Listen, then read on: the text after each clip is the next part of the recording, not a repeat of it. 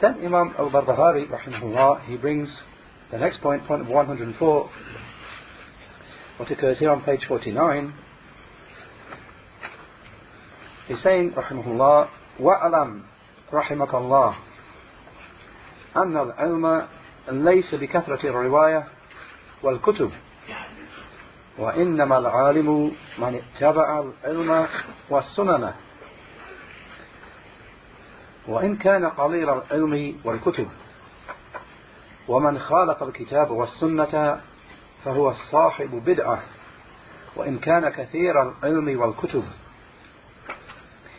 He's saying, rahimahullah, and know, may Allah have mercy upon you, that knowledge is not in being able to narrate much and in having many books. Rather, the scholar, the alim, is the one who follows the knowledge and the sunnahs, even if his knowledge and his books are limited. And whoever opposes the book and the sunnah, then he is a person of innovation, even if he narrates much and has many books. Just a small side point before the explanation. Then where we're having the line in the text here in the middle, وَإِنَّمَا الْعَالِمُ مَنِ اتَّبَعَ الْعِلْمَ وَالسُّنَنَ. This is what occurs in some of the versions of the book, and in other versions it's slightly different. In other versions they have وَإِنَّمَا الْعَالِمُ مَنِ اتَّبَعَ الْكِتَابَ وَالسُّنَّةِ. And rather, the scholar is only the one who follows the book and the sunnah. So some versions have the scholar is only the one who follows the knowledge and the sunnahs, and some versions have that the scholar is only the one who follows the book and the sunnah. Shaykh al-Fawzan, hafidhullah, he said in explanation, he's saying, وَأْلَمْ رحمك الله أن العلم ليس بكثرة الرواية والكتب. And know, may Allah have mercy upon you, that knowledge, al-ilm,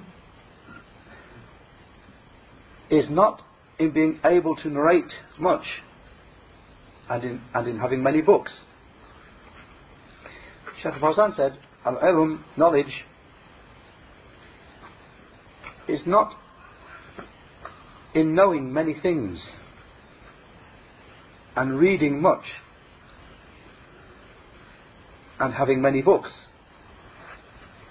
Al-ilm, knowledge, is only through having fiqh, through having knowledge and understanding.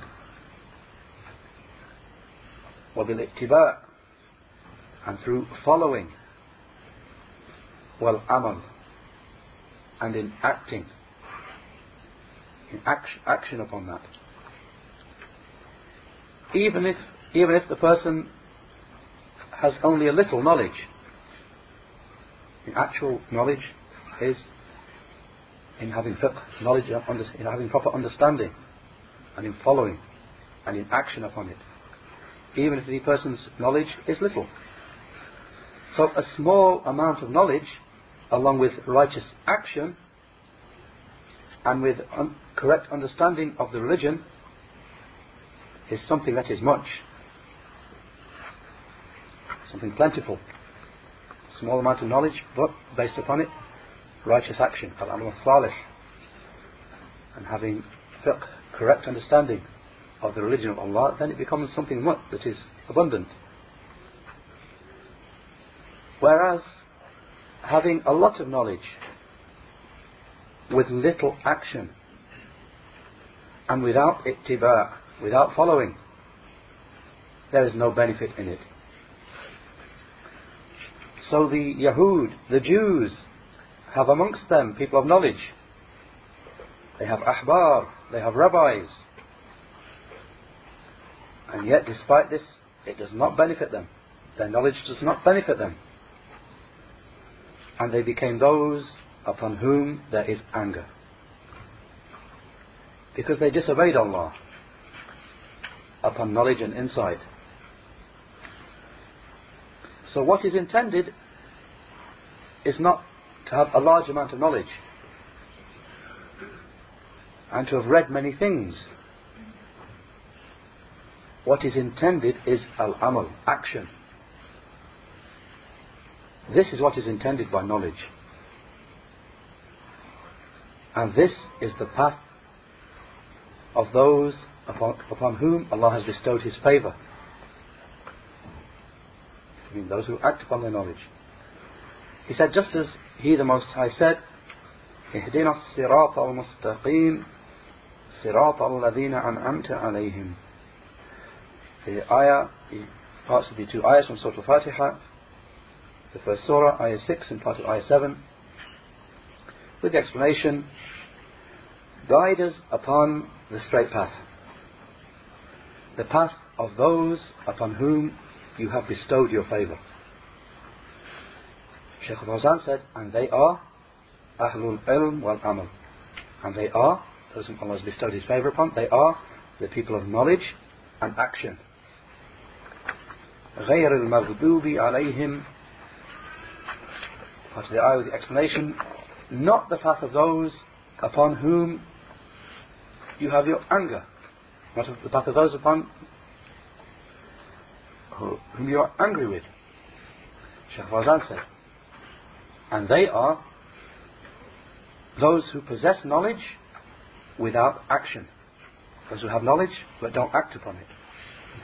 وَلَا الضَّالِّينَ. End of the ayah, 7th ayah from Surah Al-Fatiha, with the explanation, nor the path of those who are astray. Shaykh Fawzan said, and they are those who act without knowledge. They have action without knowledge.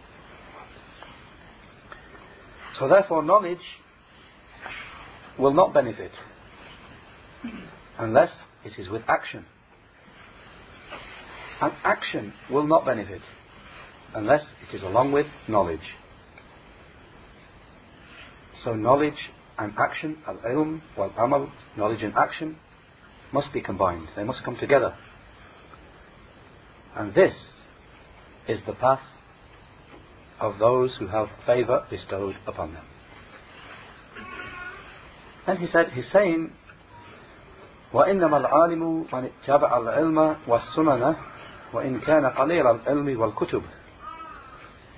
And rather the scholar is just the one who follows the knowledge, the one who applies the knowledge, and the sunnahs, even if he only has a small amount of knowledge and of books. Shaykh al-Fawzan said, the scholar is only the one who follows the book and the sunnahs, even if he has only acquired a small amount of knowledge. Contrary to the case of someone who has acquired a great deal of knowledge, or who has many and various books, however he does not act, then there is no benefit in it. Shaykh said, al-ilm, knowledge, becomes much, and it increases and it grows along with righteous deeds. As for knowledge without action, then it is stripped of blessing, and it will not remain.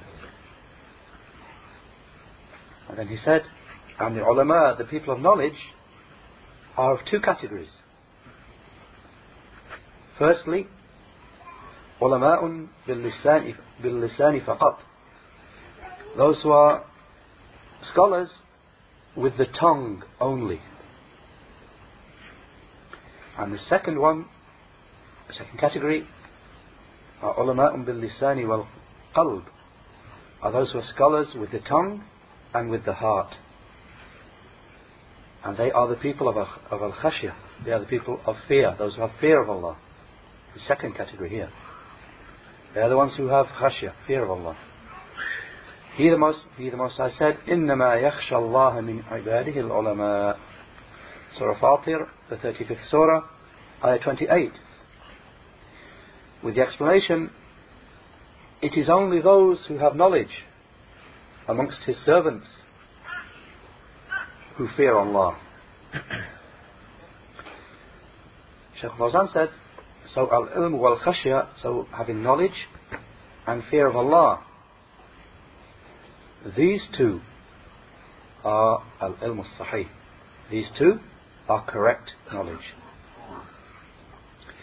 As for just knowledge of the tongue without fear of Allah, then this is the knowledge of the hypocrites. We ask Allah, nas'alullah al-afiyah. We ask Allah for safety and security. He's saying, وَمَنْ خَالَفَ الْكِتَابَ وَالسُّنَّةَ فَهُوَ صَاحِبُ بِدْعَةٍ. And whoever opposes the book and the sunnah, then he is a person of innovation. Shaykh Fawzan said, because al-bid'ah, innovation, هي ما يتقرب به العبد إلى الله من غير دليل من كتاب ولا سنة. He says because bid'ah, innovation, is that by means of which the servant seeks to draw closer to Allah without having a proof from the book nor from the sunnah. He said, he sallallahu alayhi wa sallam said, من أحدث في أمرنا هذا ما ليس منه فهو رد. He sallallahu alayhi wa sallam said, whoever innovates in this affair of ours that which is not from it, then it is rejected. The Shaykh said, meaning his deed is rejected. And in one narration there is the wording Man amila amalan laysa alayhi amruna fahuwa radd. Whoever does an action which our affair is not in accordance with, then it is rejected. And in the footnote they mention that this hadith, its checking has already proceeded in volume 1, and we had there that the hadith with the first wording there, whoever introduces into this affair of ours that which is not from it, then it is rejected, was reported by al-Bukhari as hadith 2697, 2697, and Muslim as hadith 1718, 1718, from a hadith of Aisha radiallahu anha. And with the second wording being reported by Muslim, that same number, 1718, and al-Bukhari in disconnected form. Then Shaykh Fawzan comments and he says, so the person who introduces, he comments upon both wordings of the hadith, he said, so the person who introduces an innovation and the person who acts upon it, his action is rejected, thrown back upon him, rejected, because he performs a deed which has not been legislated by Allah nor by His Messenger. So Allah will not accept it. And therefore the ulama, the scholars, say with regard to action, it will not be accepted except with two conditions. And he mentioned these two conditions for every action to be accepted by Allah the Most High. Two conditions have to be met. The first condition is al-ikhlasu lillahi azza wa jal min ash-shirk. First condition is that it is done purely and sincerely for Allah, the Mighty and Majestic, free from shirk. And the second condition is al-mutaba'atu bir-rasul sallallahu alayhi wa sallam. Second condition is that it is done following the way of the Messenger sallallahu alayhi wa sallam. And that is by abandoning innovations and newly introduced affairs. By abandoning innovations and newly introduced affairs. So every action which is mixed with shirk, then it is null and void. And every action which is based upon bid'ah, innovation, then it is null and void. And nothing will be correct unless it is done purely and sincerely for the face of Allah and done correctly upon the Sunnah of His Messenger, or done correctly upon the Sunnah of Allah's Messenger sallallahu alayhi wa sallam. He said, he's saying, وَإِنْ كَانَ كَثِيرَ الْعِلْمِ وَالْكُتُبِ. Following on from the point that whoever opposes the book and the Sunnah, then he's a person of innovation. Even if he is plentiful in knowledge and in books. The Shaykh said, so as long as he is a mubtadi', an innovator, and his deeds will not benefit him. Even if he has plentiful and vast knowledge, if he is not one who follows the way of the Messenger sallallahu alaihi wasallam, rather he just acts upon the saying of so and so, and so and so, such and such person, such and such person, then his knowledge, there is no benefit in it. And his books, he does not benefit from them. Allah the Most High said with regard to the Jews, مثل الذين حملوا التوراة ثم لم يحملوها كمثل الحمار يحمل أسفارا. Surah Al-Jumu'ah, the 62nd Surah, Ayah 5, with the explanation, the example of those who are given the duty of acting upon the Torah, and then they did not act upon it, is just like the example of a donkey. It's just like the example of a donkey carrying volumes of books. Example of those who are given the duty of acting upon the Torah and then they didn't act upon it is just like the example of a donkey carrying volumes of books. Shaykh said, so the person who has a huge library but he abandons action, or he is an innovator, his example is that of a donkey which carries books and does not benefit from them.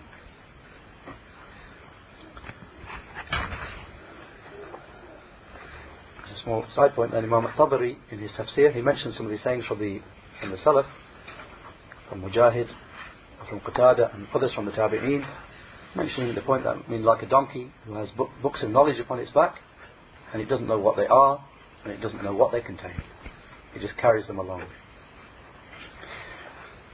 That's where, anyway, Shaykh al-Fawzan, Hafidhullah, ends explanation of that point. And just with regard to the explanation of Shaykh Ahmad al-Najmi, Rahimahullah, then he said on this point, he said, I say